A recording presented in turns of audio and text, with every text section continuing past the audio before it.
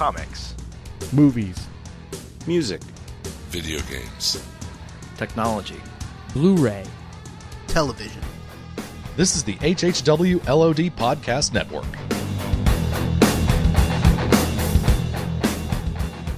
Today's podcast is brought to you by Audible.com. Get a free audiobook download at www.audibletrial.com/outnowpodcast. Over 150,000 titles to choose from for your Android, iPhone, Kindle, or MP3 player. Hello, this is Guillermo del Toro, and you're listening to Out Now Podcast. Hello. Wait a minute, I forgot my introduction.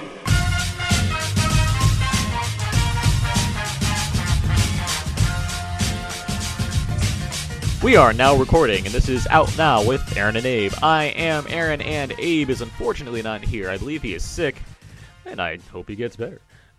Ideally, when this podcast is out, he'll be like, why was I not on this podcast? But, for the time being, that's how things are.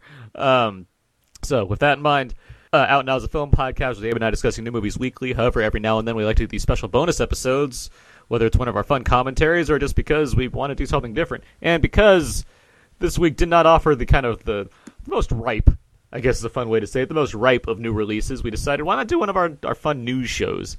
And Abe and I did plan to do a news show, but he's sick now. But that's okay, because with me today to discuss various news items throughout the week, there's been a lot of things that happened in movie news and whatnot, so we can get to them. I have, from veryaware.com, it is Peter Perez. Hello. Actually, it's Peter Paris. Paris? Yeah, I like France. I know it's spelled weird, but I don't think I've ever told you that. I just like giving it an accent. I like saying Peter Perez. I might do it anyway. You can tell me however you want to say it. Oh, that's say true. It the other way anyway. But yes, happy to be here. Thank you for asking me on. Oh, for sure. Yeah. So with that, we're just gonna kind of get things rolling. Do a little show notes stuff here first. iTunes reviews and ratings. Good to get those. It helps out our show. Helps other people find our show. We of course love doing regular shows about the new movies of the week, but we do these fun shows too, and there's lots of different variety of shows that we have, including a new commentary. Actually, we just put out our commentary for Taken. Abe and I were joined by Brandon Peters and Jordan Grout to talk about the film Taken with Liam Neeson, the original Taken, which was also kind of a de facto review of Taken 3 during that commentary. And we know you guys love the commentaries, and we've been promising to do a new one for a while, and we finally got it out there. So you can find that on iTunes along with all the other episodes of our show. And if you'd be so kind, it'd be great if you guys could just give us an iTunes review and a rating. It'd be very simple. So, with that said, let's move on. Let's get to Out Now Quickies. This is where we discuss some of the other movies that might have come out during the week. There's not many other movies that came out this week, which is why we're not doing a main movie of the week. But with that said, Peter, have you seen any other movies recently this week? This week, no. You just told me about one that you saw. Oh, I saw Theory of Everything, but that's like does that count? Yes, you just saw it. What'd you think of it? Oh, well, I don't know. I thought it was, it's one of those. The listeners want to know. Wait, what? The listeners want to know. Well, no. I had heard, and when I saw the trailer, it's one of those Oscar bait kind of movies where you feel like you've seen it before you've seen it. He's great. Is it Eddie Redmayne? Yeah, Eddie Redmayne. Yeah.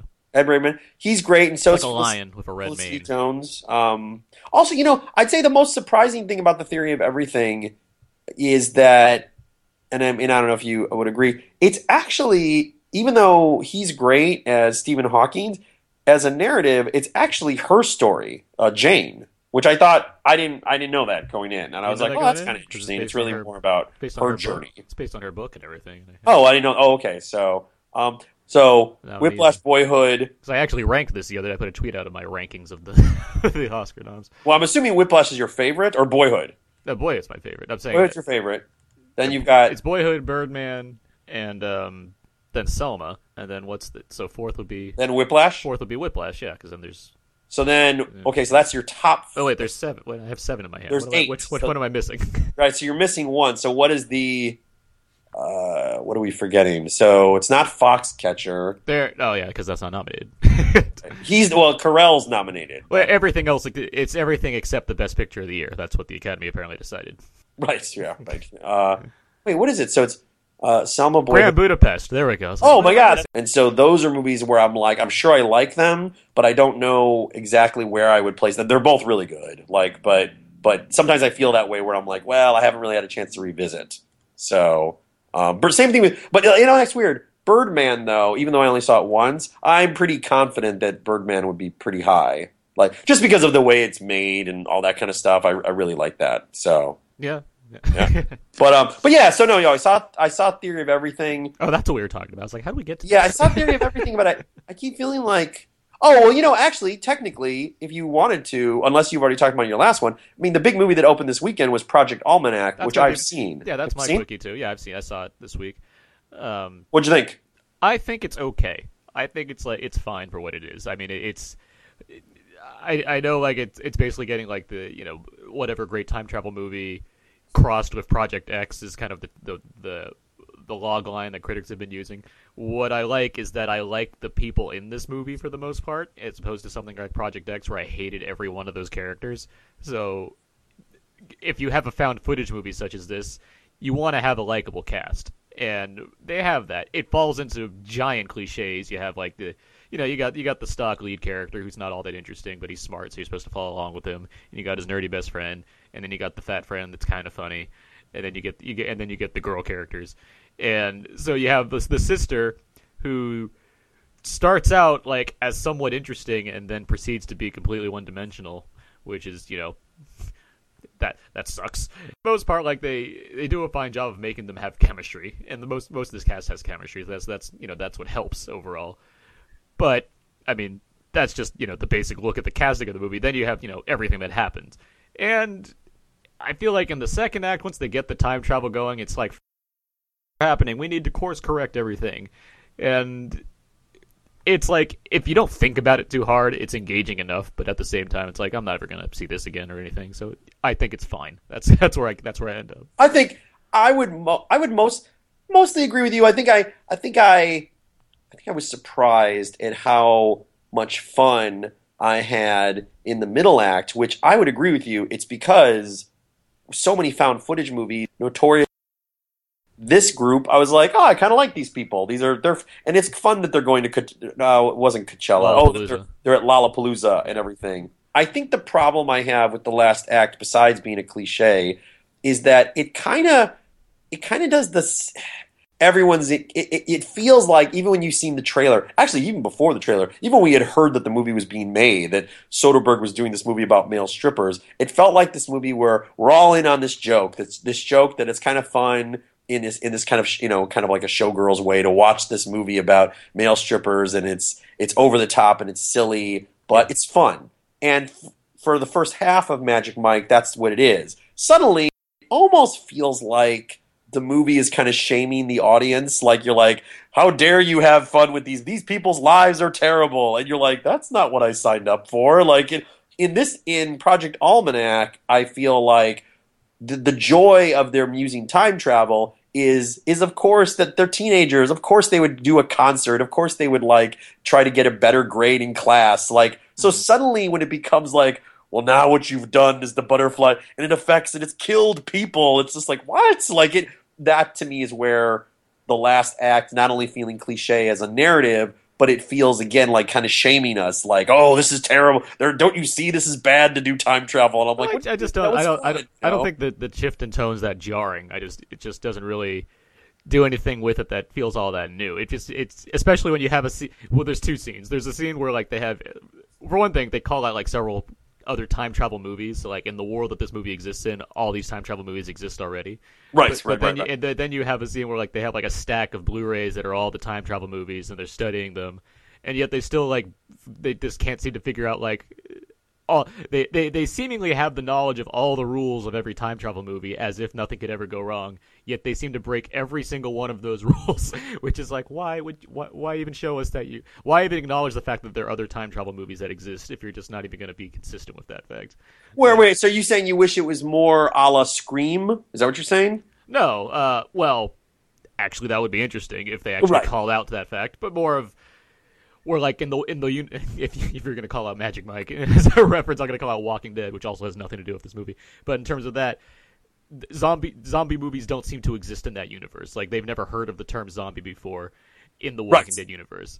So if this movie was like in that vein where time travel movies never exist, then there'd be less of me to focus in on. But given that the movie wants to let us know that these kids understand that these time travel movies exist, it's hard for me to accept that they would also break the exact same rules that all these time travel movies break. Okay, I see what you're You see what saying. I'm saying? That Yeah, I get you. and there's also a giant chalkboard scene where they're in this basement with their father's basement where they find the time travel device. They're in that basement the whole time. I don't think I've ever saw that chalkboard, but suddenly when everything goes bad, there's a giant chalkboard available for them to diagram out exactly what's going on, a la Back to the Future 2. So it's like, what? Well, I think it's interesting that like, and maybe this is because you and I are not teenagers, but like, I don't know.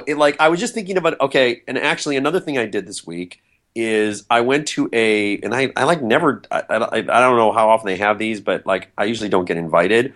But Universal invited me to a Blu-ray release party for their movie Ouija. Which I did go to.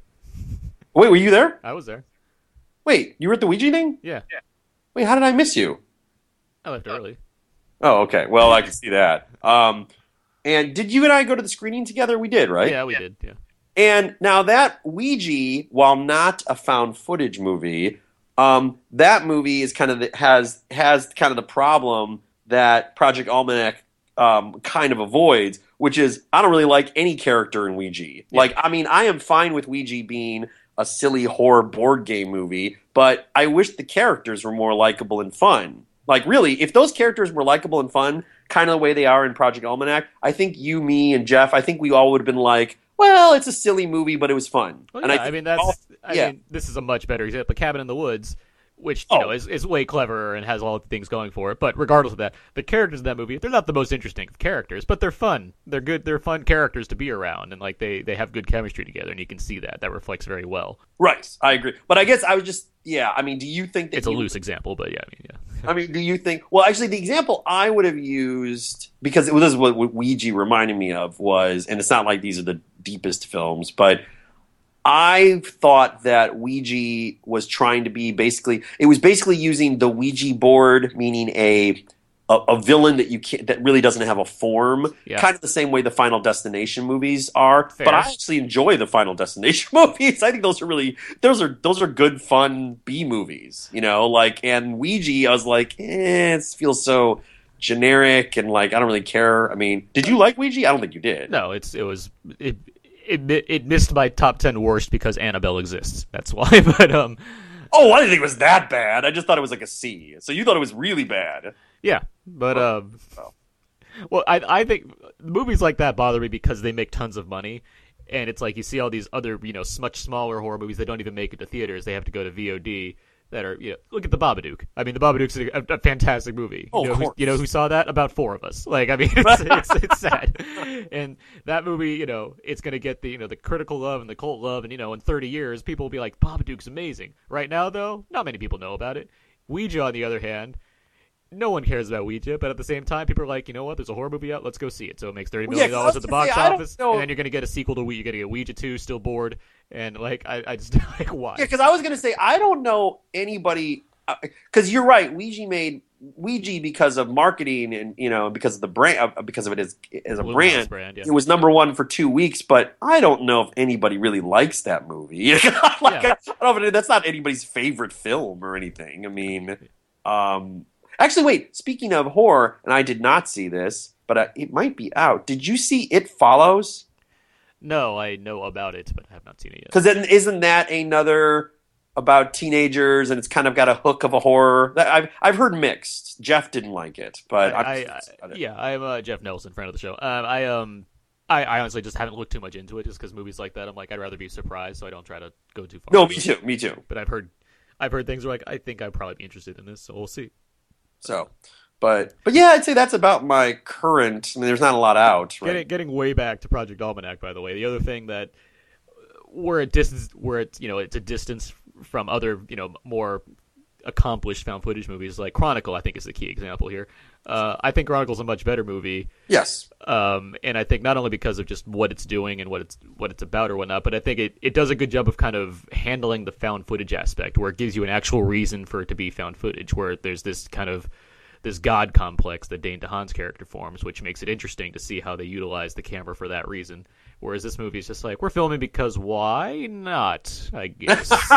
Well... And then we edited it, and somebody put it all together and added slow motion and scored some scenes. So, well, I mean, technically, are you saying Project Almanac could have been a straight more traditionally shot movie. No, because then But- I think it already becomes less interesting if you do that. Like there's already, I think that's why they chose to do that to begin Right, with. because I was like, I mean, like part of the hook is that the character sees himself from an old video thing. So I'm kind of like, well, you at least need that portion to be that. So, It's because I don't even view it as at this point I'm kind of past the whole why are they still filming thing, because at this point it's like an aesthetic. It's Yes. like it's like watching episodes of like Parks and Recreation or Modern Family where they're done in this documentary style and they have little interviews, but that's not real. Like they're never going to address that. Like it's not part of the thing anymore. Like it's just like that's the style that is chosen to do the format in.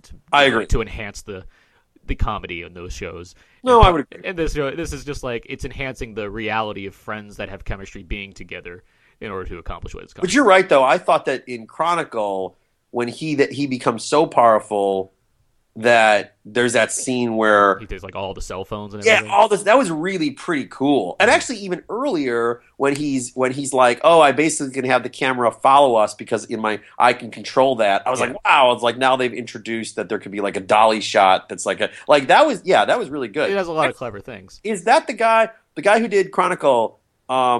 His Fantastic Four trailer just hit, right? Yes, which is a great way to segue into the news that we're going to talk about this Yeah. week. So that was at No Quickies, TM, and then we're going to wrap that up. We're going to go right into the news segment. So yeah, lots of film news, lots of new stuff came out this week, and yeah, let's dive right into that. We had the debut of the Fantastic Four trailer, which is from director Josh Trank, who directed Chronicle, and this film stars Whiplash's Miles Teller, Fruitvale Station's Michael B. Jordan, Billy Elliot's Jamie Bell, and House of Cards' Kate Mara, and Dawn of the Planet of the Apes' Toby Kebbell as unseen Doctor Doom character.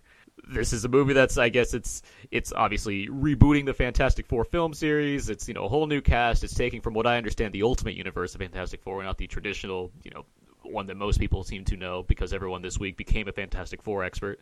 It's funny how that happens when you suddenly don't approve of something that you're an expert in the topic. With all that in mind. Before we just dive straight into it, Peter, what do you think of the trailer as a, Oh, I mean, I liked it, but I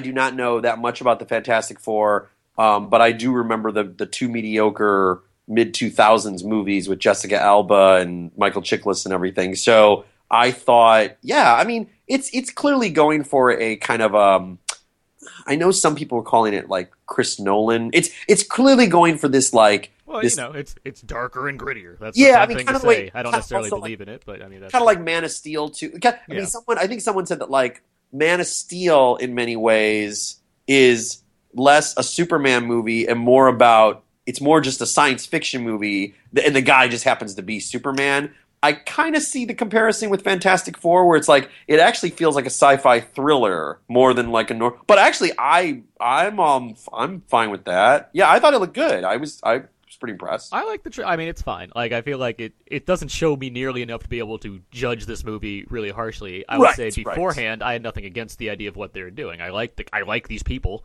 for the most part. I'm not the biggest Kate Mara fan, but I like this cast. I like Josh Trank, and it's like I don't know why I'm supposed to not like what the choices are here. We have this cool cast. We have in the midst of all these superhero movies, I'm not sure why Fantastic Four is the one where it's like we should hate this automatically because those other movies were apparently so good. Like I don't know where that line. And that's what I see this week too. It's like, why did they have to change the cat? Like, you guys didn't like this movie the first time. Like what? Yeah, but. Looking at one of the interesting things I saw about this trailer is someone like mashed it up with Interstellar, the initial Interstellar teaser, and it's pretty dead on. Like it pretty much matches up perfectly with I that haven't first seen trailer.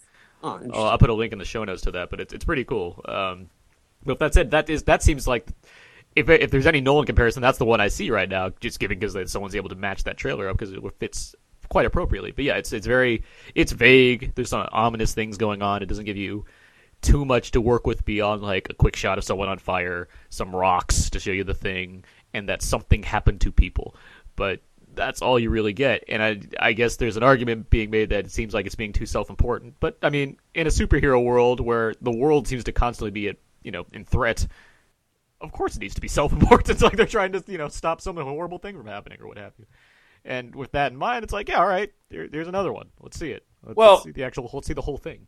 Well, I was talking to a guy who is I actually just met him this week, but he seems to be a kind of Fantastic Four fan and aficionado, and the problems he was having, and maybe this has already come up online, was like, from what he heard, the Thing can change. So the Thing basically is like the Hulk now, because as I recall, the Thing is always just the thing. That's kind of what's sad, is that like he's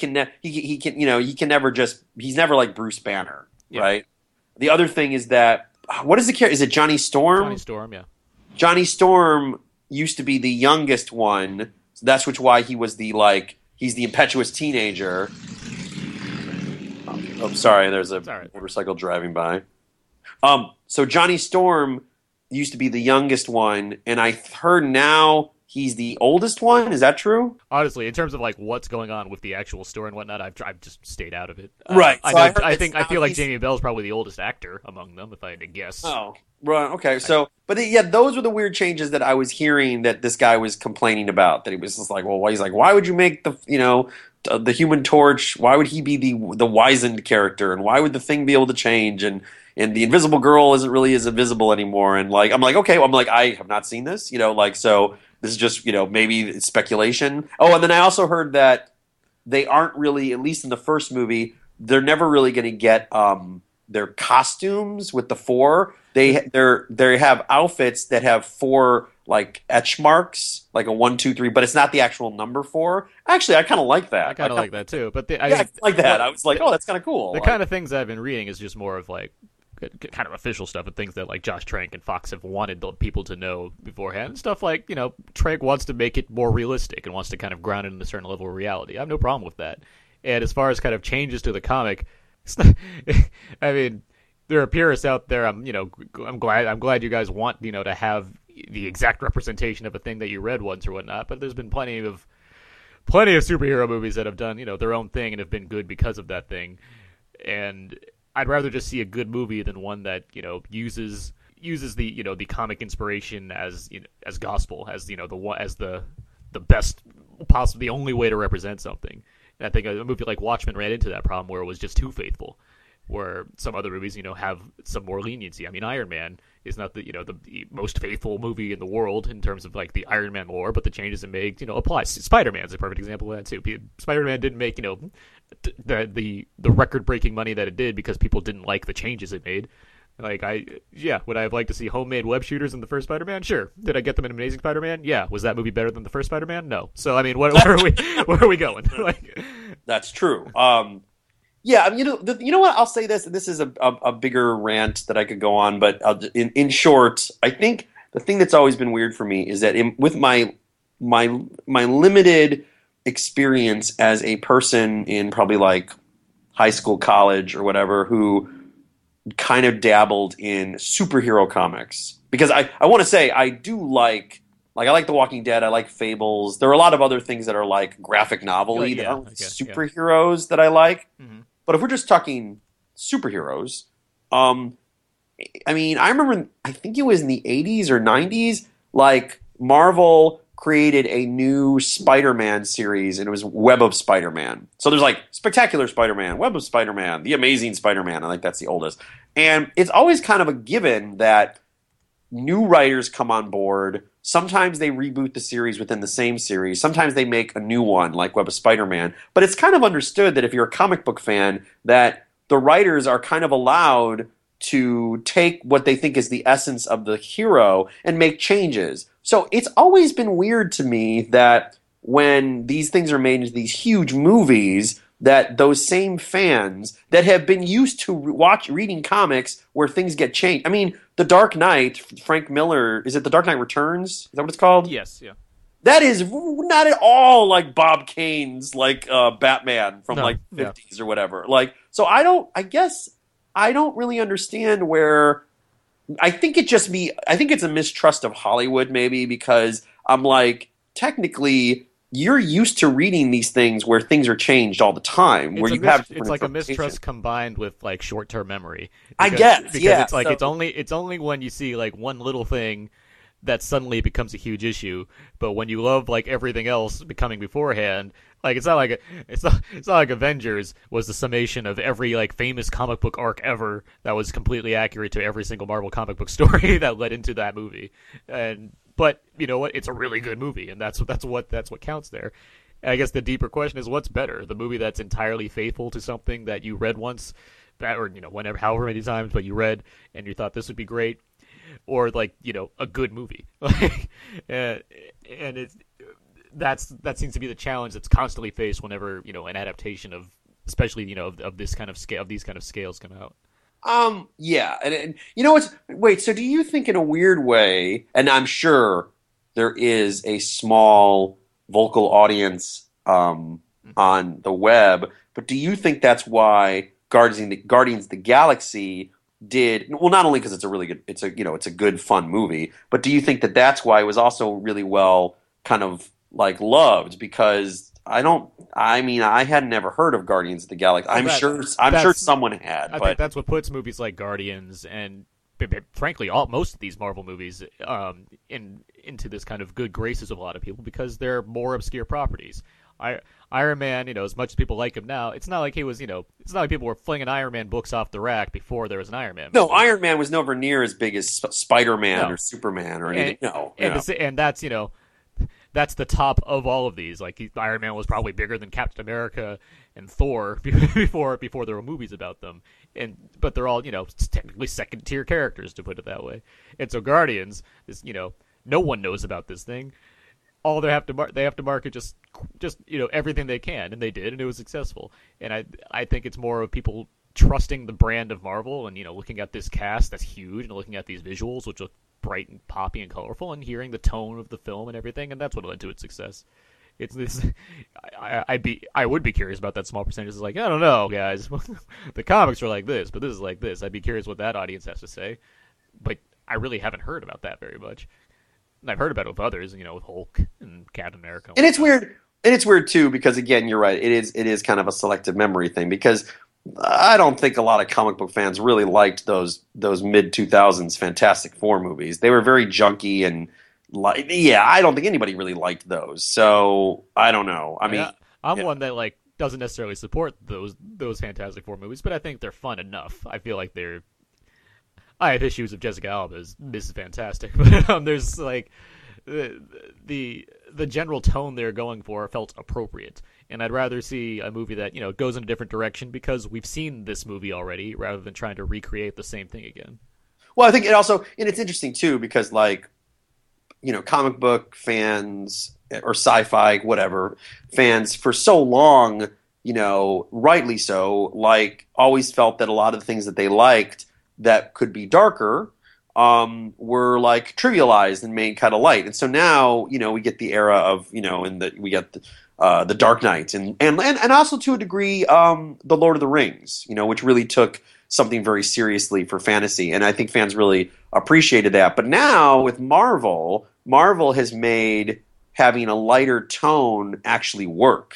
It's it is funny, but it's still a really big budget and it's good actors. So it is a weird, I guess maybe that's where the Fantastic Four thing lies, where it's just well, where does that play? Because traditionally the Fantastic Four is a lighter series, but you're right, this trailer does make it look a little darker and everything. So, but I don't know. I mean, look at the Avengers trailers. They're not full of jokes. They're full of epicness and deep scores. That's and true, but they're not selling it. But yes.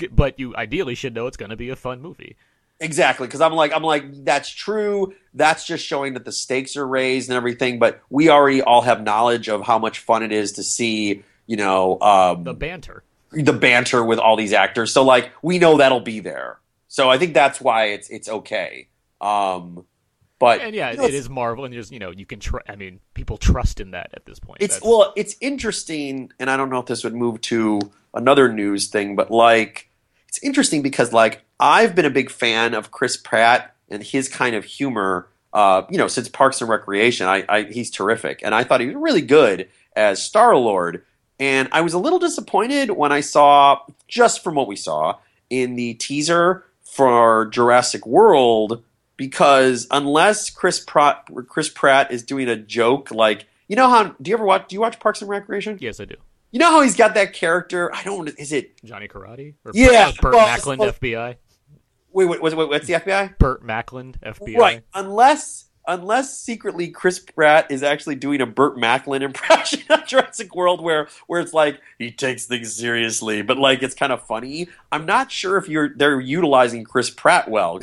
I mean, here's the thing with that. I mean, that's just a teaser, and Absolutely. and I mean, the teaser doesn't end with like the full pumping Jurassic Park score. It has this kind of piano, very slight score with this hints of darkness. So I don't know how clashing that with Chris Pratt's inherent sense of humor would really make for an effective trailer. I have no doubt that there's going to be fun in a movie called Jurassic World where a giant dinosaur jumps out of the water and eats a shark like that. Like there's no way for that movie to not like have fun with itself. And I feel yes, that's true. That's true. And it's not like they cast Chris Pratt because we needed someone serious.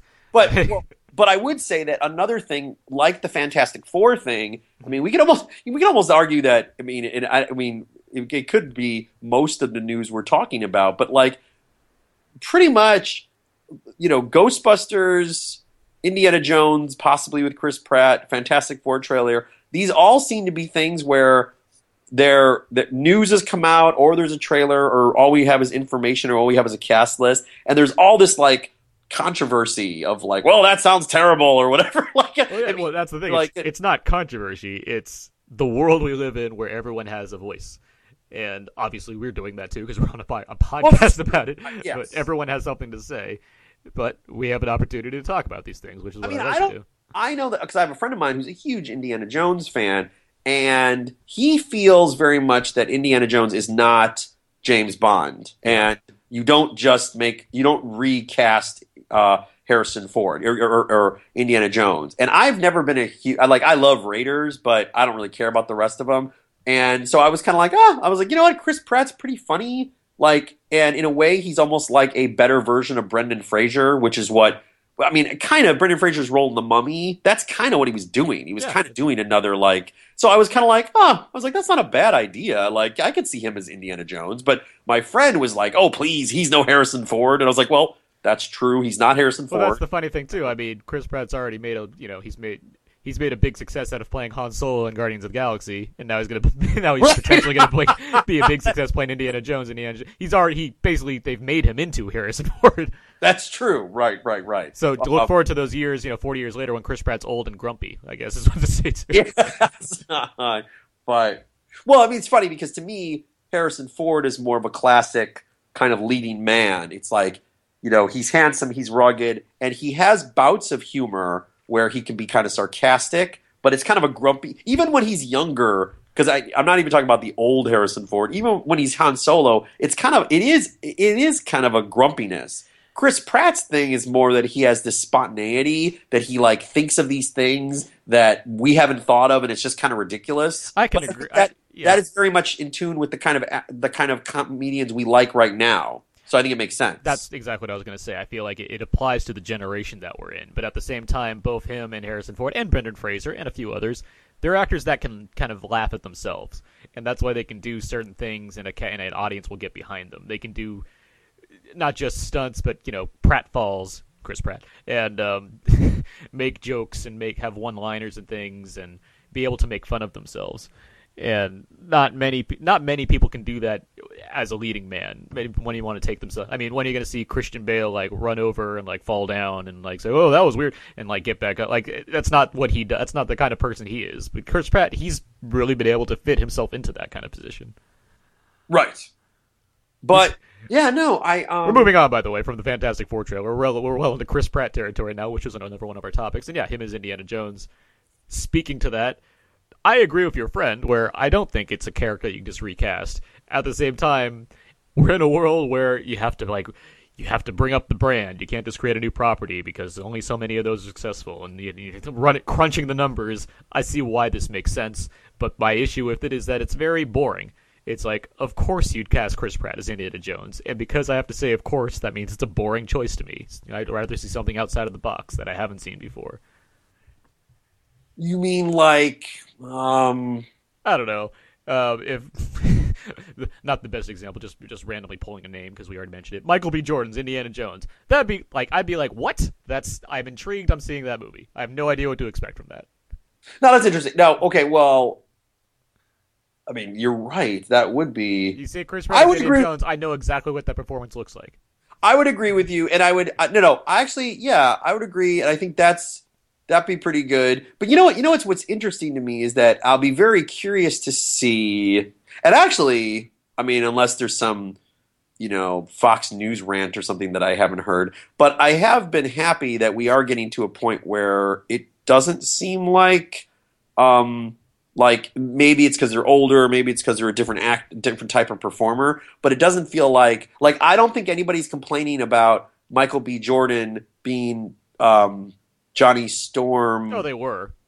I was about to say because he's black. Do you think they were? Oh yeah, no, they were. When it was first announced, that was out there. I was seeing. Because I got to say, I'm pretty confident that if Idris Elba ends up being the next James Bond, which everybody seems to be talking about, I'm pretty confident everyone's going to be pretty happy. But it's really weird though. I wouldn't say that not Rush Limbaugh, of course. Wait, what? Not Rush Limbaugh, but everybody else. Well, no, I know, but I mean fans of the. But what's weird is that I don't think that it's where when you say Michael B. Jordan is Indiana Jones, that seems interesting and kind of weird. I'm kind of like, well, I don't know what that would be like because the way he acts, when you talk, if it was Idris Elba as James Bond, that honestly, except for the fact that he is a black British actor. Well, is he British? He's British, right? He's British, yes. But honestly, that really doesn't. That seems kind of a no-brainer because it's like he's suave, he's very confident. I was like, yeah, he pretty much seems like he'd be James Bond. It's like that's not really. I mean, it doesn't really surprise me, but I'd be very excited because I really like him. See, my issue with that is what I like about James Bond roles is that they're some exceptions. I mean, Pierce Brosnan was Remington Steele, but I don't have much to attach to most of the actors that played James Bond beforehand. Like Sean Connery, I know him as James Bond. I don't know him as anything else besides Sean Connery before Sean Connery. It's not like I was alive then, but I mean, you know what I'm saying. And even Roger Moore, he was the Saint. But at the same time, it's I can distinguish. Idris Elba, it's he's already been so many things. He's been Stringer Bell on The Wire. He's been Luther. He's Heimdall. And Thor. It seems like he has all these properties and various characters that are very synonymous with his name at this point already. Where it's does he need to be James Bond too? I don't know if that works for me. Well, but. I mean, all these things, but he is clearly a successful working actor of the last 10, 15 years, but with many roles behind, not just one-off roles, series and his role in Thor is kind of not that. That's the weakest one, but yeah, but he has Luther and he has Stringer Bell. I mean, those are. Well, I do. Interestingly, I think Luther probably makes the strongest case. That would be kind of like the Remington Steele because that's a very popular British show. Mm-hmm. So in that realm, everyone's very aware of Luther. But The Wire is weird because even though he's great on The Wire, that's a big cast. That's an ensemble. Yeah, fair. Yeah. Whereas Luther, I'm like, yes, that is like Remington Steele. He is literally that guy. And it's his whole show. So I'm like, yeah, I could kind of. I see the comparison, but I don't know. I still think it's a really good idea. I really. Wait, actually, and a little tiny tangent, but if you're okay with James Bond being recast, because that's how we've grown up for the last 50 years, that's just the way it is. Would you be okay with James Bond? I'm assuming that you don't care if James Bond is, black, Indian, Asian, but I'm assuming you want him to be a guy and you want him to be somewhat European or British, because technically, isn't Sean Connery? He's Scottish, right? Connery is Scottish. What's his Lazenby is Australian. If you told me Dalton's from Wales. I mean, Brosnan's Irish. I mean, none of them are all. There's only two English Bonds, Craig and Moore. Right, but I don't know if I would want has there ever been an American? I don't think so. James Bond, no. Yeah, because I don't know if I'd want Will Smith to be James Bond. I'd be like, that feels weird. Unless he can pull it off, I don't And the other thing was, would you be okay with James Bond changing genders? Could 007, the code 007, be Jamie Bond or whatever? Would you be okay with that? It wouldn't work for what they're trying to do. I don't think. I mean, that's why you. That's where it gets that tricky thing where it's just change don't make it Bond anymore. Make it what it is. Don't this gets into the Ghostbusters thing too eventually also, but I mean it's a matter of it seems like if you're making that kind of thing happen, it seems like it's more of like, look what we're doing, as opposed to doing something because it felt like the right thing to do or because it naturally went that way. Well, yes, I guess to me... It feels like we're holding it. And, I mean, that gets back to Fantastic Four as well. What I like about having Mike B. Jordan be Johnny Storm and having Kate Mara be Susan Storm is that they didn't try to make both of them black. They didn't try to make some statement where, like, Fox is like, look what we did. We have 2 black people as the Storms. Isn't that amazing? Look how great and progressive we are. They said instead, it's like, look, we got great actors. Period. Anyone else wants to talk about it, they can talk about it. But you know what we did? We got great actors. Doesn't matter what color they are. Doesn't matter that they're supposed to be brother and sister, but one of them's black, one of them's white. Guess what? Things like that happen. Like, there's no greater argument being made there. It's just, here's what happened, this is what we did. Whereas you look at female Ghostbusters, which we'll get to again, where I don't have a problem with that. That is no issue for me. But it seems like everything that I'm reading about it right now, which is not just coming from people online, but just from, the directors and the former stars of Ghostbusters or whatever, they're saying, look how great this is, that we're in a world where we can get female Ghostbusters. And it's like, why even bring up, like, the notion of progress and change shouldn't be about announcing how great it is that you're able to do something like that. It should just be able to do something without having to make some kind of statement out of it. Well, okay, I have not... Well, wait. Do you want to talk about Ghostbusters, or do we want to talk about whatever? I'm sorry, I'm going all over the place. Well, now. I feel like with the Ghostbusters thing, I have a lot of opinions on that. With the Ghostbusters thing, okay, I have not read what you just. I've read a lot of people, the internet complaining. Yeah. I have not heard. Is it Paul Feig? Is that how you say the guy's name? Yeah. I have not heard him say what you just said. Maybe he did. I have not heard that. Not those kind of words, but I mean, I've heard that he said he's excited about working with this dream team cast or whatever. I've heard that, and they are all women. I feel like my Ghostbusters thing is somewhat like my Indiana Jones thing. It's kind of twofold. One, unlike Indiana Jones, I don't think that I'm pretty confident that the Ghostbusters are not the same characters. It's basically just, this is the universe of Ghostbusters, and they're just new Ghostbusters. I don't think, like, one is going to be Patricia Venkman. I don't think so, right? I don't think that's what they're doing. They're rebooting it. It is a reboot. It is a hard reset of the Ghostbusters universe, right? Which is what bugs me around it. So actually, I kind of agree. That would have been nice if they had actually not done a reboot and just done an extension of, like, well, this is 20 years later, and here are more Ghostbusters. Exactly. It feels like that's a universe that's so full of possibilities because ghosts exist and there's a team of people that take them down. It doesn't seem like you need to start that over again. It just seems like you can handle it as a kind of business as usual type universe. It's like, oh, here we go. Here's the new recruits, that kind of thing. Which is what I remember that's what it was going to be for a while.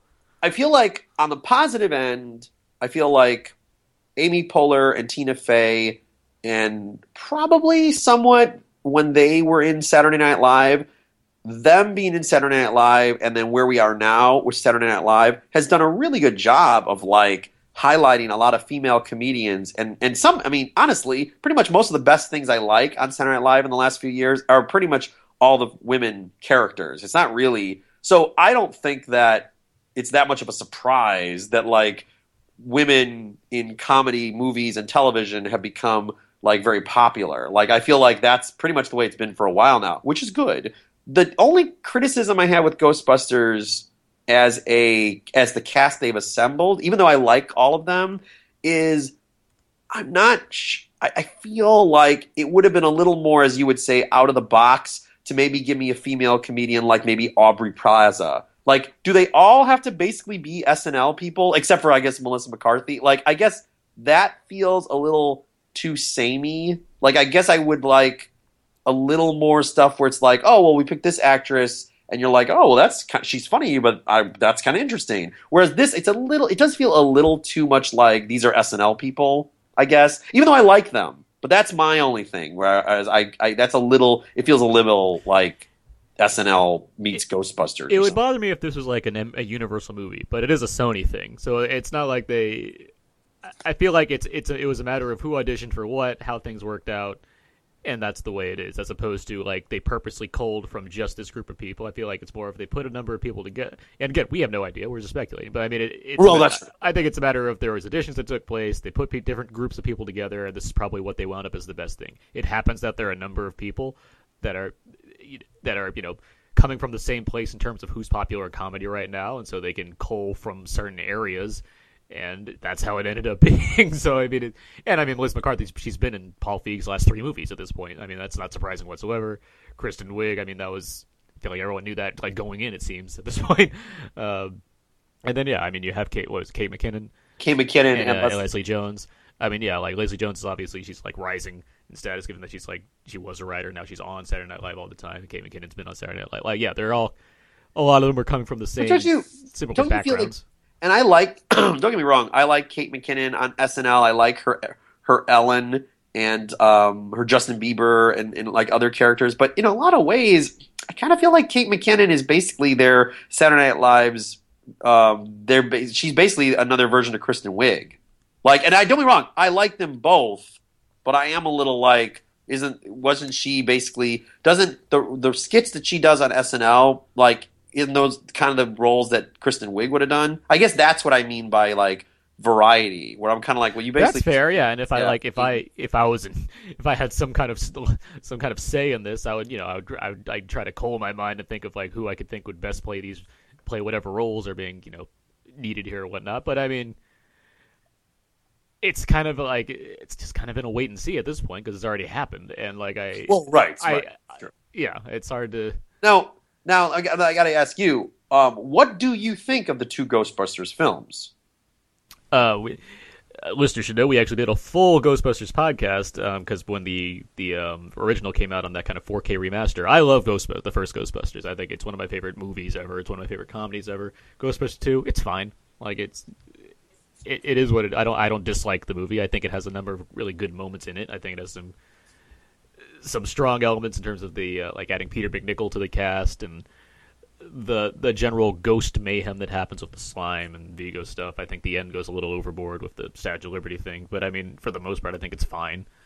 I would have wished if there was going to be another Ghostbusters, that would have happened a lot sooner rather than now. But well, see, like, okay, I feel, and this could be, and if you ever do a podcast, I'd love to do this. I feel like there are like, because I'm 45. So I saw Ghostbusters in theaters. Like, I saw it like as a teenager or whatever.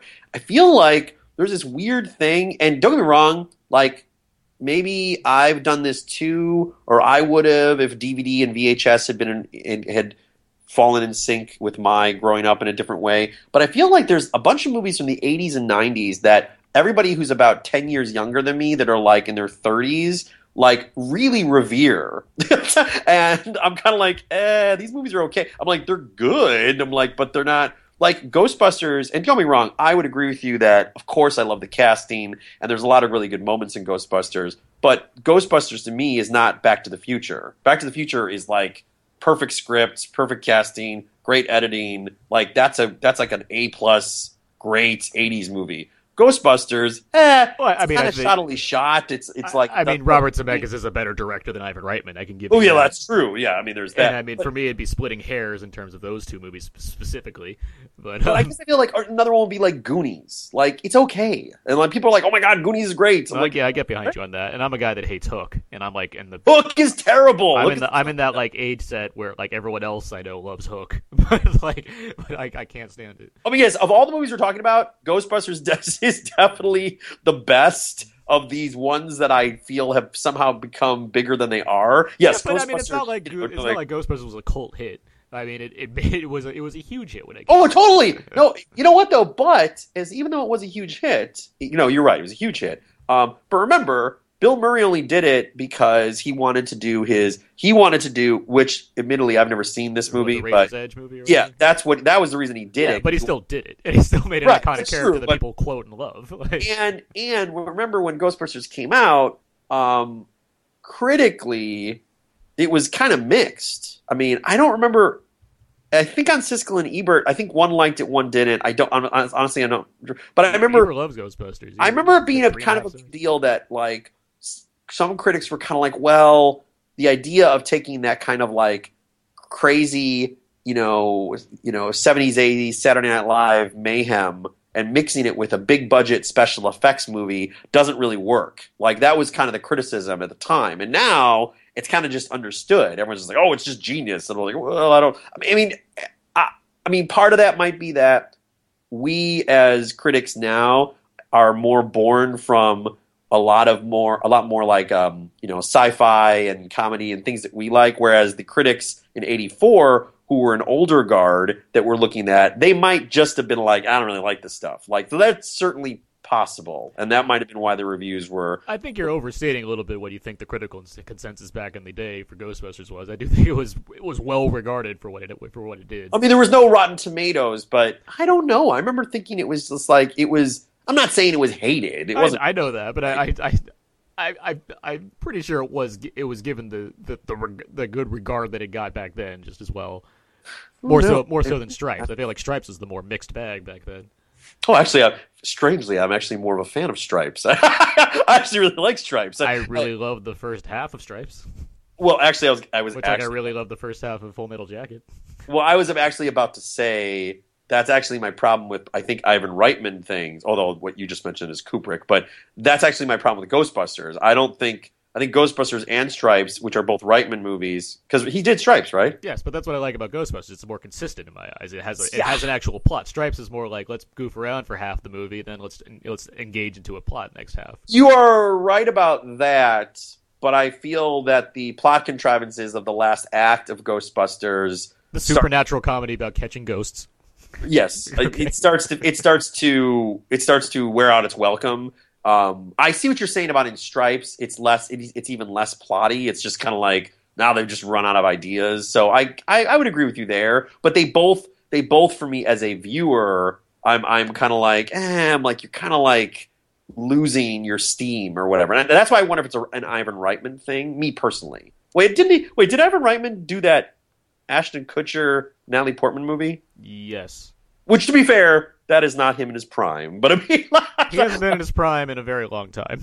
Yeah, I know. So, his last great movie was Dave in '93. Because after that, you get Junior, Father's Day, 6 Days, 7 Nights, Evolution, which was de facto Ghostbusters 3, My Super Ex-Girlfriend, No Strings Attached, and Draft Day. Oh, I didn't see Draft Day. How was that? I don't like. But I mean, you get Meatball, Stripes, Ghostbusters, Twins, Ghostbusters 2, Kindergarten Cop, which is good, and Dave is really good. But I think if we're gonna close the book somewhat on the Ghostbusters thing, I'm optimistic because I do like the cast and I like Paul Feig. I think The Heat is massively underrated, which is weird. I can't argue. I don't know how you say that when it made so much money, and I was in the camp of didn't liking it. Okay, you're right. Actually, The Heat was a big hit. I guess it just feels like that's the weird thing about social media is that you're right. The Heat made a lot of money, and they wanted did well critically. I was in the minority of not liking it, but I guess I feel like anytime, I mean, especially right now with Ghostbusters, when people are talking about why they don't like the new Ghostbusters reboot. One, it's their criticism of an all-women cast, and then the other thing is they don't like the director, and they usually cite Heat. They don't cite Bridesmaids, because pretty much everyone likes Bridesmaids, so they're going to be like, oh, The Heat was terrible, and I'm like, terrible? I was like, what? I don't think it was terrible. I think The Heat is probably the best of this, resurgence buddy cop, Ride Along, Let's Be Cops. I think it's the best of those. I mean, maybe you disagree, but you might be saying, well, that's a shallow pool. But I mean, I don't know. I look into it more, but I mean, I just don't think there's been many good ones at all. Recent Well, years. I don't know. I think Heat is a solid 3-star movie that's eminently watchable, and that's all it's really trying to be. It's not really trying to be. It's not a great plot or anything. It's just basically 2 characters. It moves along well. I agree that these things try to happen. I don't agree that they're good, but that's me. Well, did you think Bullock and McCarthy had good chemistry together? Yes, but I think that comes with the that's like that biopic argument. It's like, yeah, sure, they gave a great performance, but I mean that doesn't mean I have to like the movie. I just didn't find it very funny. Okay, beyond, because I mean, obviously, Ghostbusters is the next thing. If Paul Feig announced after Ghostbusters that his next movie was going to be teaming up Sandra Bullock and Melissa McCarthy again, not for a sequel, but basically just kind of Steve Martin and Eddie Murphy, or just where you get these actors that kind of do movies together. Well, that's what I want more. I talked about that when he talked about like Horrible Bosses 2, where you get these funny people, and it's like, why not just that? That's what Ivan Reitman was doing back in the day. It's not like Ghostbusters 2 is like an anomaly essentially, but it's not like you got Stripes 2 and Animal House 2 and all these things. Or right. Caddyshack 2. Well, there was a Caddyshack 2, but again, it's a different cast. It was more. These are funny people. Let's keep putting them in different things, and I like that. And that's why I like a lot of these Apatow movies, where they're like, let's just keep putting them in these funny things, as opposed to like milking this like well that's really dry. It's like, how much more Horrible Bosses are we supposed to like? How much more can we do with that? Like, I don't understand. That's a good point. No, actually, you're right. I didn't think of that. Seth Rogen, he does do that. I have to give him credit for that. Yeah. Same with Will Ferrell. I mean, take out Anchorman 2. Everyone is like, it's just like them and all these funny people that they're associated with. They all do these different movies, and people see those movies because they like those people, not because it's another version of that same story. Arguing quality aside, I mean, it's not. You didn't see Ricky Bobby 2. You didn't see Step Brothers 2. It took a hell of a long time to make Anchorman 2, and that's just because, like, okay, let's do it. True. But yeah, so in terms of like, if you wanted to pair Bullock and McCarthy back together again, people seem to like that. So yeah, do that. You don't need to make Heat 2. Totally agree. All right, but I also just haven't been a fan of McCarthy in these movies lately. Mainly these, basically everything after Bridesmaids. I really just have not. I've liked her in St. Vincent, but that just he's more dialed down in that role. Seeing that trailer for Spy, where she's a spy with like Jason Statham and who is it? Jude Law. Is it Jude Law? Jude Law. And she just kind of like falls down and goes boom, and it's like, all right, that's another one of those. Wait, is that Wild Card? Spy. Oh, it's actually called Spy. Okay, yeah. I haven't seen that. I haven't seen the trailer. Well, how was St. Vincent? It's good. I mean, it's fine. Like it's a Bill Murray movie, but I mean, she's in it, but she doesn't play like a wild character. She just plays a straight-laced single mother. Wait, so are you saying? I'm saying that movie is negligible in terms of kind of the big Melissa McCarthy comedy movies that have been coming out in recent years. I have not been a fan of those. Right. So, but that's what I'm saying. Does that mean you actually like her more in St. Vincent, where she's not doing her shtick? Yes. I okay. guess, yeah. Okay. No, I was just wondering. I don't know about more. It's just more of the ones that I've seen I haven't liked. Of her doing that shtick. Did you like Melissa McCarthy in Bridesmaids? Did you like Bridesmaids? Yeah, but she's a supporting character in that. It's not like me seeing her constantly nonstop doing the same thing. I mean, I think The Heat is the best of her movies where she's a starring role. I certainly like it more than, what was the last? Was Tammy the last one? And then there was Identity Thief was before that. Right, and I was okay with Identity Thief. It was kind of like a remake of Planes, Trains, and Automobiles. I never wanted to see it because that trailer it killed me inside every time I saw it. Okay, I'll say this. I thought Identity Thief was way more tolerable, which isn't really a compliment, but tolerable than, what was that bad one? Another one where it was like Robert Downey Jr. and Zach Galifianakis are crossing. Due Date. That was terrible. So I thought Identity Thief was better than that, but obviously I think Planes, Trains, and Automobiles is way better than either of those. And then Tammy was actually more of a drama than a comedy, which actually I didn't mind, but that's the portion that I liked. It felt me too. It was a hybrid of ideas, and it didn't overall work, but at the same time it tried something, which is why I could appreciate her in that movie a little bit more. Yeah, no, I would agree. I mean, the scene where she holds up the fast food thing is actually, which is what they plastered everywhere in the stills. That's actually not a huge part of the movie. It's it is, but I think plot-wise it is. But that's really not indicative of the movie. But I don't know. I really like her in Heat. I think her and Bullock were really. I don't know. I thought it really worked in Heat. I don't know. The other thing too is that I will say that I think Melissa McCarthy is, even though yes, look, I mean, she's getting paid. She does have a shtick, which is the loud, obnoxious female or whatever. But there's something about the way Melissa McCarthy does it for me that I feel she has a warmth and a vulnerability that somebody like Chris Farley, who in his day was the big, loud, obnoxious guy, I thought he didn't have that. And I think Chris Farley, most of his movies are pretty terrible.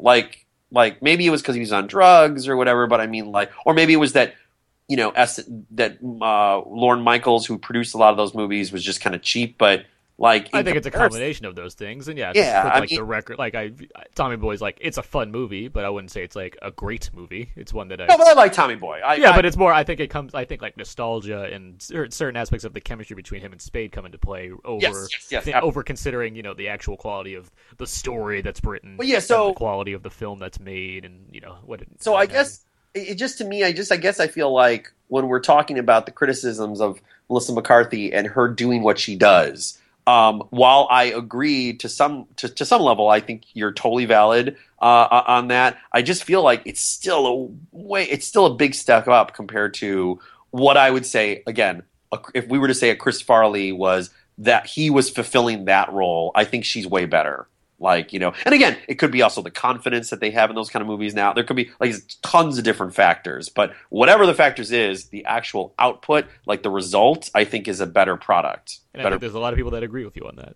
So, well, see, I don't know. I feel like people really love, because people love Tommy Boy, which again, I do like Tommy Boy. I feel like you bring up Chris Farley, they're always like, oh, he's a comic genius, and I'm always but I also think that comes with again, like this kind of nostalgic love for something, and as well as the age that we're in, where not everyone could get their voice out there on something back then and want to do it because of the way that the generation has trained them to do. Whereas here, you're always going to get naysayers, and you'll get a lot of love as well, but it's.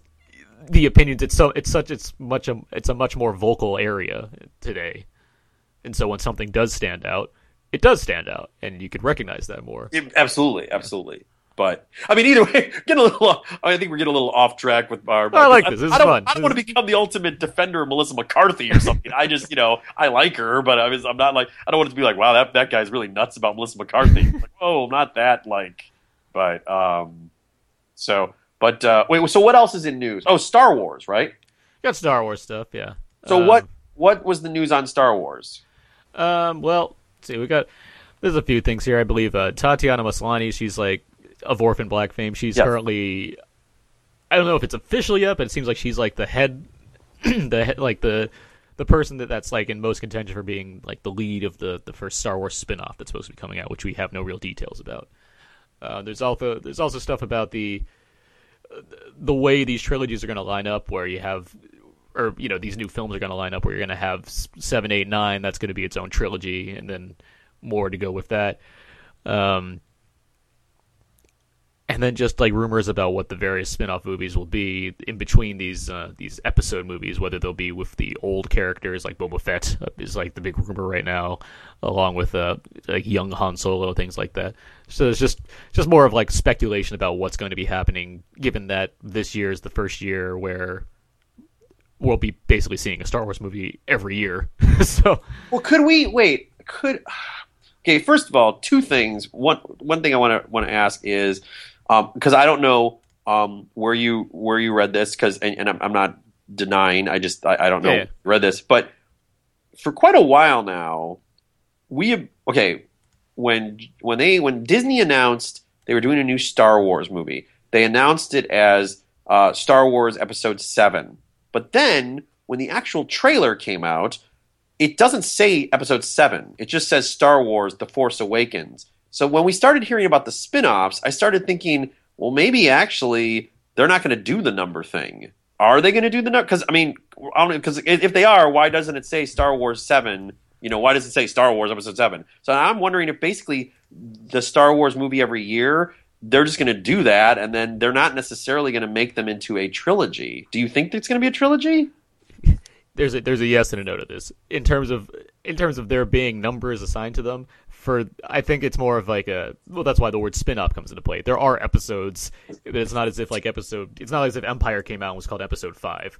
I mean, it's more of just it's more of the knowledge among the people that will know Star Wars. And given that, a large majority of the world that watches movies knows Star Wars, they understand that this is Episode 7. They just don't necessarily need to refer to it as such. So you're saying that's really more of a prequel thing, because you're right. I think it's more of an it's more of like a way to distance itself from the prequel. Because you're aspect. right. You're right. The original Star Wars movies, it was Star Wars: Return of the Jedi. It was only in the scroll it would say Episode 5. Exactly. Oh, okay. And I think that's the exact logic they're using for these new ones. In terms all right. In terms of the spin-offs, it might be like Star Wars : whatever. The other thing was that Tatiana how do you say her last name? Maslany. Maslany. Yeah. I think that's great. She's awesome. I don't know about a young Boba Fett or a young Han Solo, only because I don't have a problem with recasting Harrison Ford, but that means you're doing movies in the past? Yeah. I would feel that, because remember, with all these Marvel movies, which I'm assuming Disney is using as their outline, like their success with Marvel is what they're hoping to do with Star Wars. They all take place in a universe that's happening right now. So if you suddenly do a Star Wars movie, Force Awakens, and the next year you do a weird flashback movie, that might be weird. Because now it's like, oh, that's not really all in the same... I don't know. I think that's kind of weird. I don't know if I would like that. I mean, it might be, but at the same time, I feel like there's enough confidence in what Disney plans to do with, this giant franchise that it won't be too much of an issue. I feel like there'll be enough done to establish what needs to happen, I guess, to make it work. You know what? I just realized I'm wrong, because Captain America was a period piece. Yeah. So I was, so that what? And Thor, technically... Well, that's all over the place. Yeah, that's just kind of all over the place. You know what, actually, I think it'd be cooler if... I like the idea of a 7, 8, 9 that is one coherent story. That's great. Which is what it should be, yes. Yeah, totally cool. I think... I don't know. I almost wonder if it would be more interesting to do a Guardians of the Galaxy thing spinoff instead of doing this is our Han Solo movie. Although I'm assuming they'll do that because brand-wise, it makes more sense to be like, well, here's a movie about Yoda or whatever. That's what I understand, yeah. Yeah, but it might be cool if you did a Star Wars spinoff that wasn't really a character as much as it was like, maybe just a different part of the Star Wars universe, a different world, that might be kind of cool. Like that, I don't know. What do you think?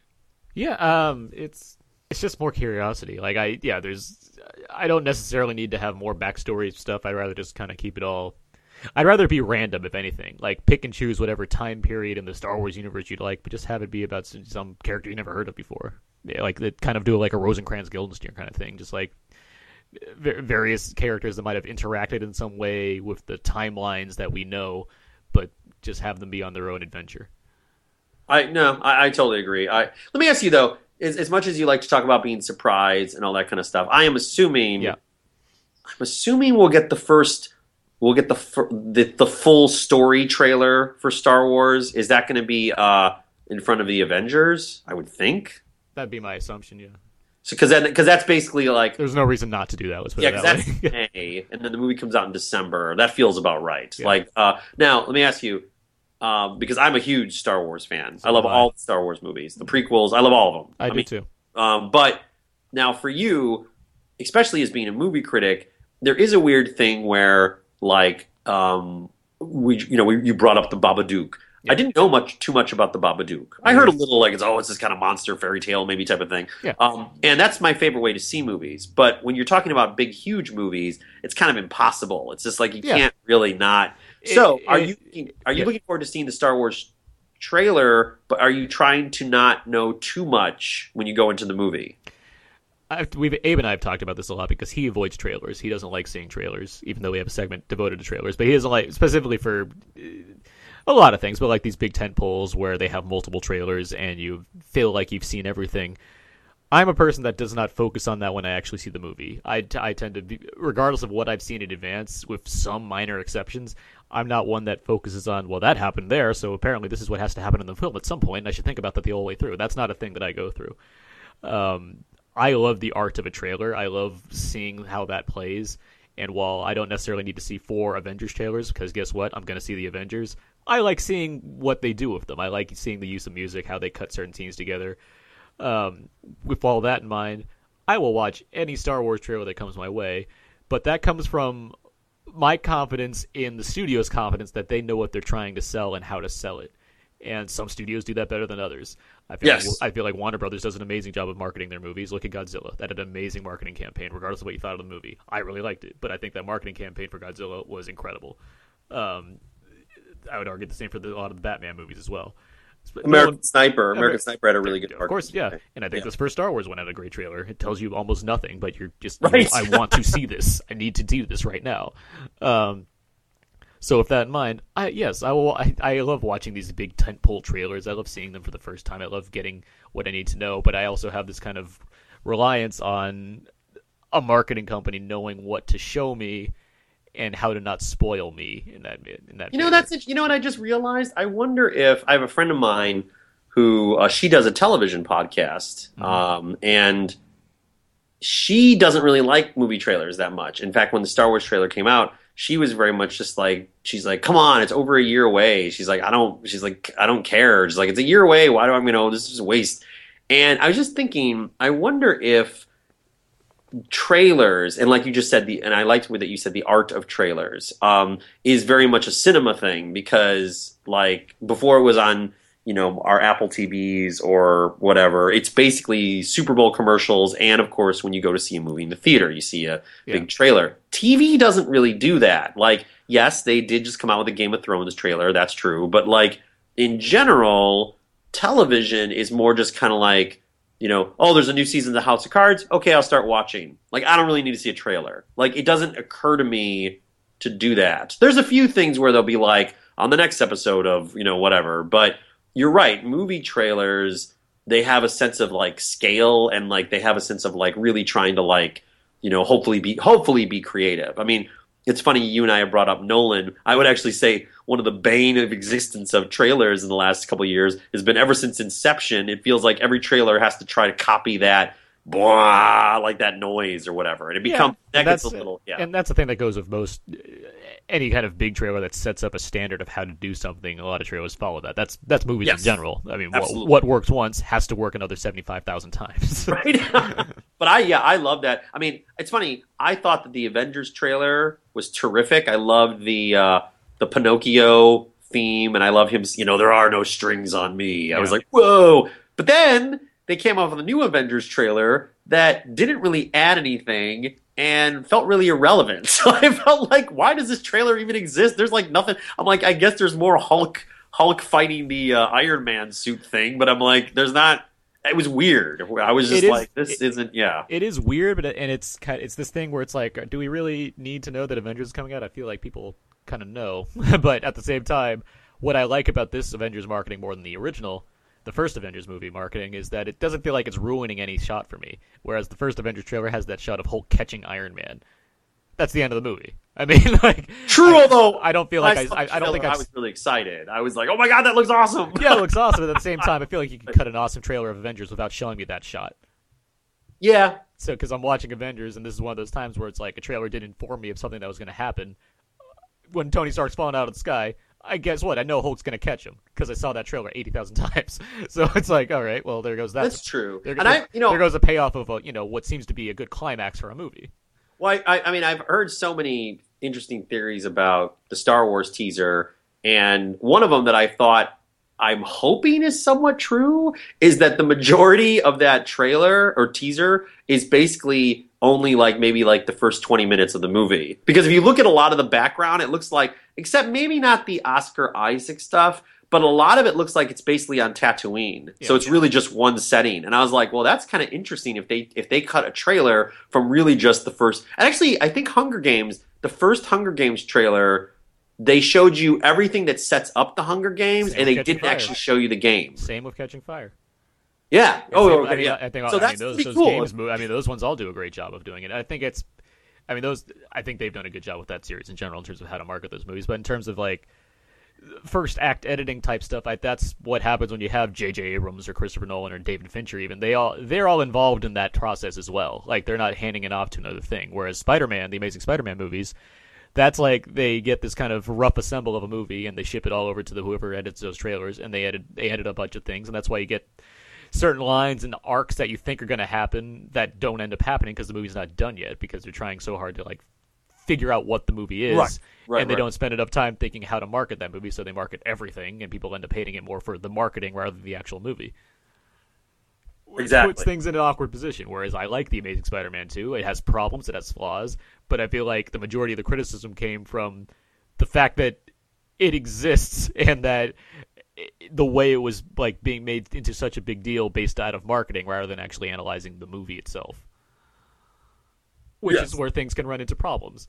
I mean, I feel like Star Wars is trying to do its best to lay low, but it's Star Wars, so it's hard for it to, I mean, try and to actually, do that. just because this is kind of a special edition podcast, because there isn't like big movies come out, I would also say that I was really impressed that Fast and Furious trailer, or the one that I saw, the one that debuted a few months ago. Yeah.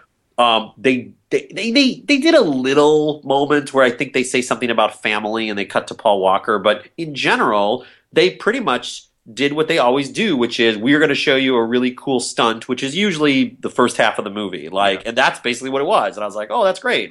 So they kind of did that too, which was really tricky because for them, I was like, you've got an actor that died who's like one of the main characters. You could really play that up, and they didn't really. Or I didn't think they did.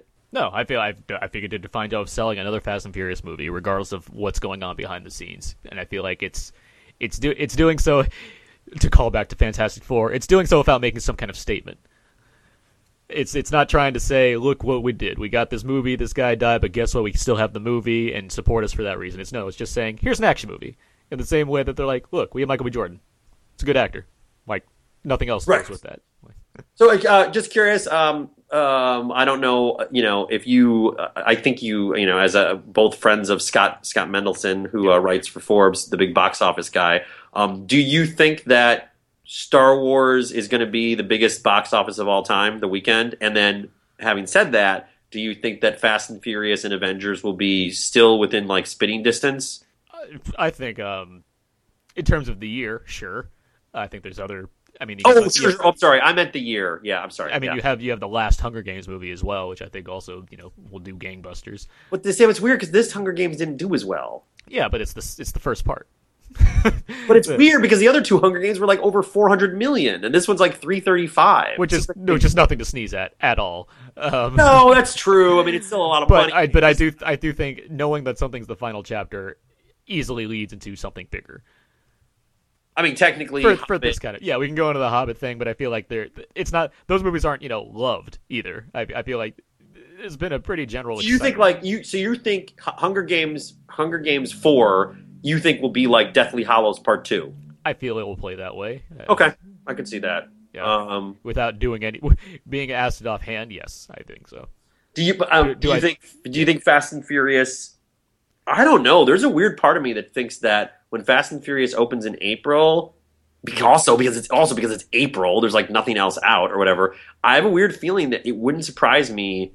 I don't think it would beat Avengers because that's 200 million, but it wouldn't surprise me if it's 150 because I think the curiosity is really high on that. I think it's a not to put this in any kind of other way, but it's an added bonus that there is a curiosity now. It was already going to do really well because these Fast and Furious movies, these last three in particular, have done really well, and so this one was more than likely going to do really well as well. But now, and you've got Jason Statham as the bad guy, and it's like going back to Dark Knight. I mean, Dark Knight was going to do well, but the added curiosity of Heath Ledger, who died before it came out, that made it into this kind of global phenomenon.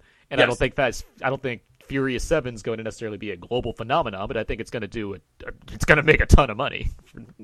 Yes, I would agree. Yeah. I got to say though, I'm really wondering if Avengers will be able to maintain because remember, I mean, the first Avengers making 200 million is just so far beyond what anything, even Disney did not expect numbers like that. I do wonder if Age of Ultron could do that. But I'm pretty confident that Star Wars can. Assuming that the next Star Wars trailer is awesome, and in the world we live in now, unlike the world of the prequels, there will be advance word. Remember, when the prequels came out, because it was George Lucas, there were barely any screenings, and there weren't a lot of reviews, and Rotten Tomatoes and stuff was pretty early, especially in 1999. Yeah. We don't live in that world anymore. And so so assuming J.J. Abrams knocks it out of the park, and then it's 80, it's at least 85% or whatever at Rotten Tomatoes. I'm pretty confident that Star Wars will be the biggest. Will top the Avengers. Well, I mean, it is one of the biggest things out there in general. Yes. So I don't have much. I mean, movies are literally moving away from Star Wars to give it room to do what it needs to do. Yes, which is so. I can't believe Mission Impossible. Not only that they did that, but that basically their movies will be finished 5 months early. That's so weird to me. That gives me so much confidence in a series that I already love. I really like those movies for the most part. I'm wow, they're really confident. So it's that's a huge sign of positive. That's a win-win in a lot of ways. Whereas it can presumably make the money it wants to make as well as be the success they want it to be because they're confident enough to say, let's not push it to next year, let's push it to earlier this year.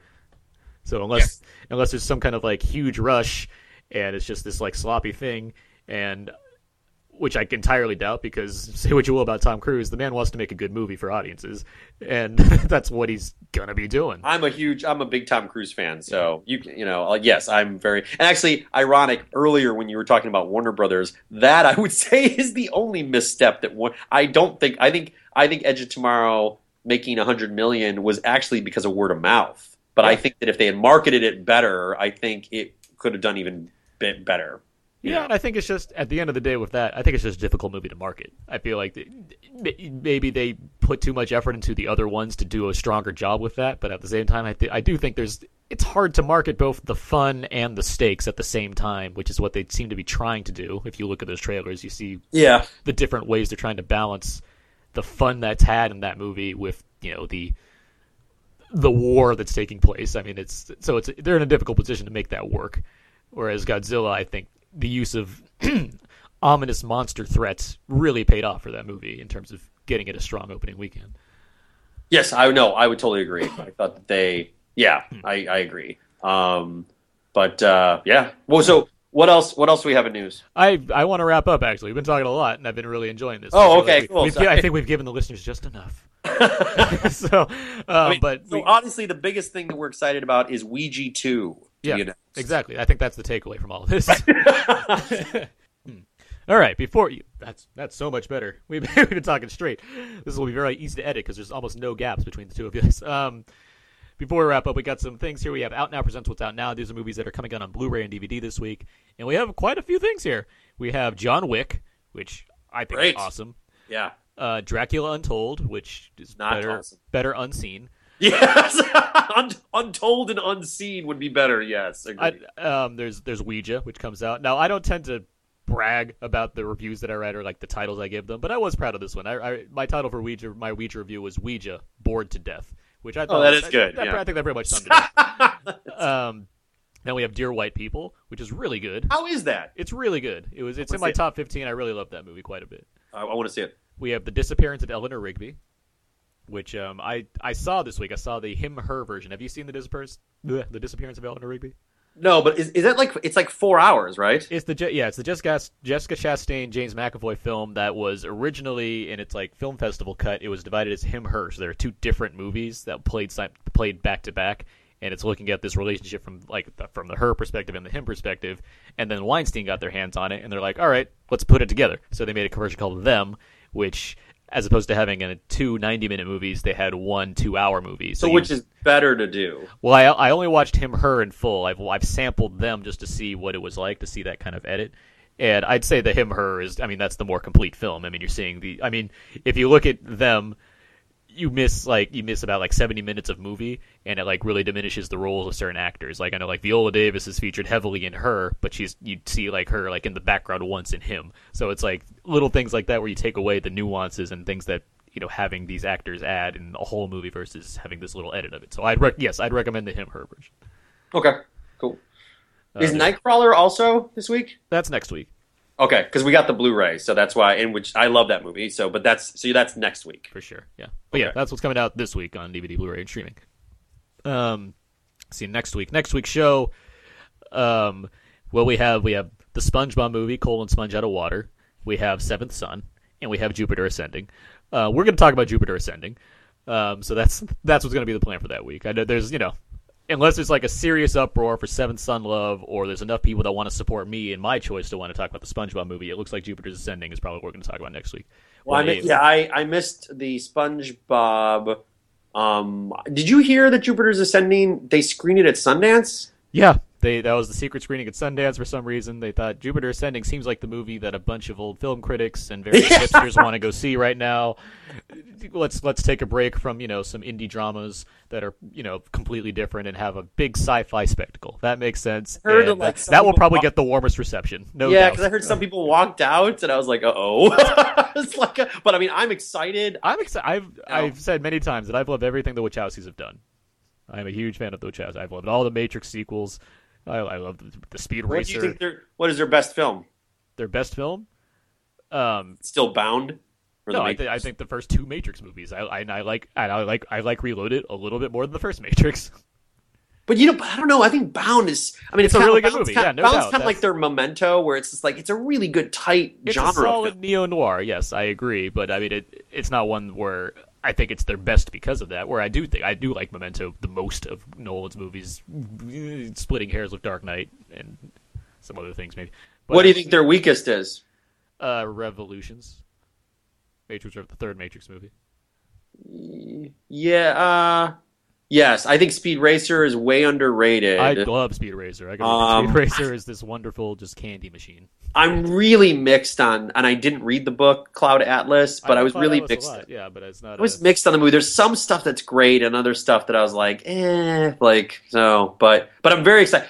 Jupiter's Ascending looks like in their wheelhouse, and actually, before this podcast ends, I feel like Jupiter's Ascending is a weird one where the first trailer they made when it was supposed to open in August, I was kind of not very excited about. But the new trailer they made, which is now before it opens, which is kind of showing the story more, yeah. I'm way more like, oh, this looks really good. I'm totally into this. I agree, and also it's new. Like this isn't a book, it's not a comic, it's not a video game. It's just something new, and I like that, and I'd like that to be supported. That's what I like to see. No, I totally agree too. I absolutely. So even if it's not, the pivotal the pivotal work of storytelling of the year, it's going to be a visual feast. And the Wachowskis, regardless of, your thoughts on their writing abilities, they know how to direct action. And I'm looking forward to that a lot. Actually, it's really weird you say that. Actually, one of the things I think they're really good at that they don't get enough credit for. No, you're right. Their action scenes are fantastic. Mm-hmm.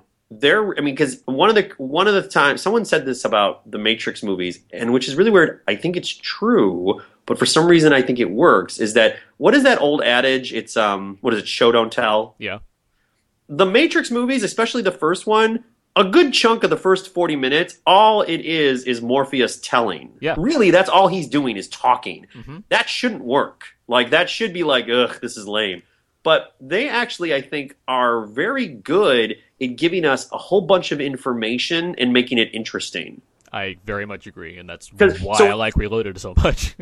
Yeah, no, and I would agree. I love Reloaded, but I feel like when we talk about their action scenes, of course, yeah, their action scenes are great, and they work with great fight, with Wu Ping and everything, great. But I feel that they don't get enough credit for like they have a lot of information dumps that they have to do on the audience, and a lot of the times it's actually pretty engaging. A lot of other movies would be awful. A lot of times it's done in sync with what's happening. Like it's not a matter of like sometimes it's as opposed to a lot of movies that are like, here's the plan, let's set up the plan, here's 20 minutes of the plan, now let's do the plan. They have movies where they're saying the plan as they're doing the action, so you're already past the setup part. True, that's true. It's going hand in hand in a lot of ways. I would agree. So yes, I hope Jupiter's Ascending. I want it to be good. More excited about that than finally seeing Mr. Gray. Yeah, exactly. Yeah. So with all that said, Peter, where can people find more of your work online? Yes, I do write for Very Aware, Topless Robot. I mostly do video games, although I am planning on doing a Why Shawshank Redemption Sucks article for Topless Robot. I cannot wait to do that. And who else do I write for? Oh, and Crave. Crave, I also do mostly video game reviews. All right. Yeah, Crave Online. Okay. You can find me at thecodeiszeek.com. That's where I write my written movie reviews, as well as at ysblue.com for my written movie reviews, as well as Blu-ray reviews there. You can follow me on Twitter at AaronsPS4. And I also write about TV over at theyoungfolks.com. You can find all the other episodes of Out Now with Aaron and Abe on iTunes, Stitcher, Podomatic, SoundCloud, pretty much anywhere you can find a podcast. Cool. You can email us at outnowpodcast@gmail.com. Let us know your thoughts on any of the topics that we discussed today. There's also our Tumblr page, outnowpodcast.tumblr.com, our Facebook page, facebook.com/outnowpodcast, our Twitter, twitter.com/outnowpodcast. Pretty much everything's outnowpodcast. And there's you guys who listen to this enough, you know where you can find us, and you know how accessible we are on the Twitter sphere and the Facebooks and what have you. Peter, thank you very much for joining me today. Thank you. No, thanks for having me. That was a lot of fun. For sure.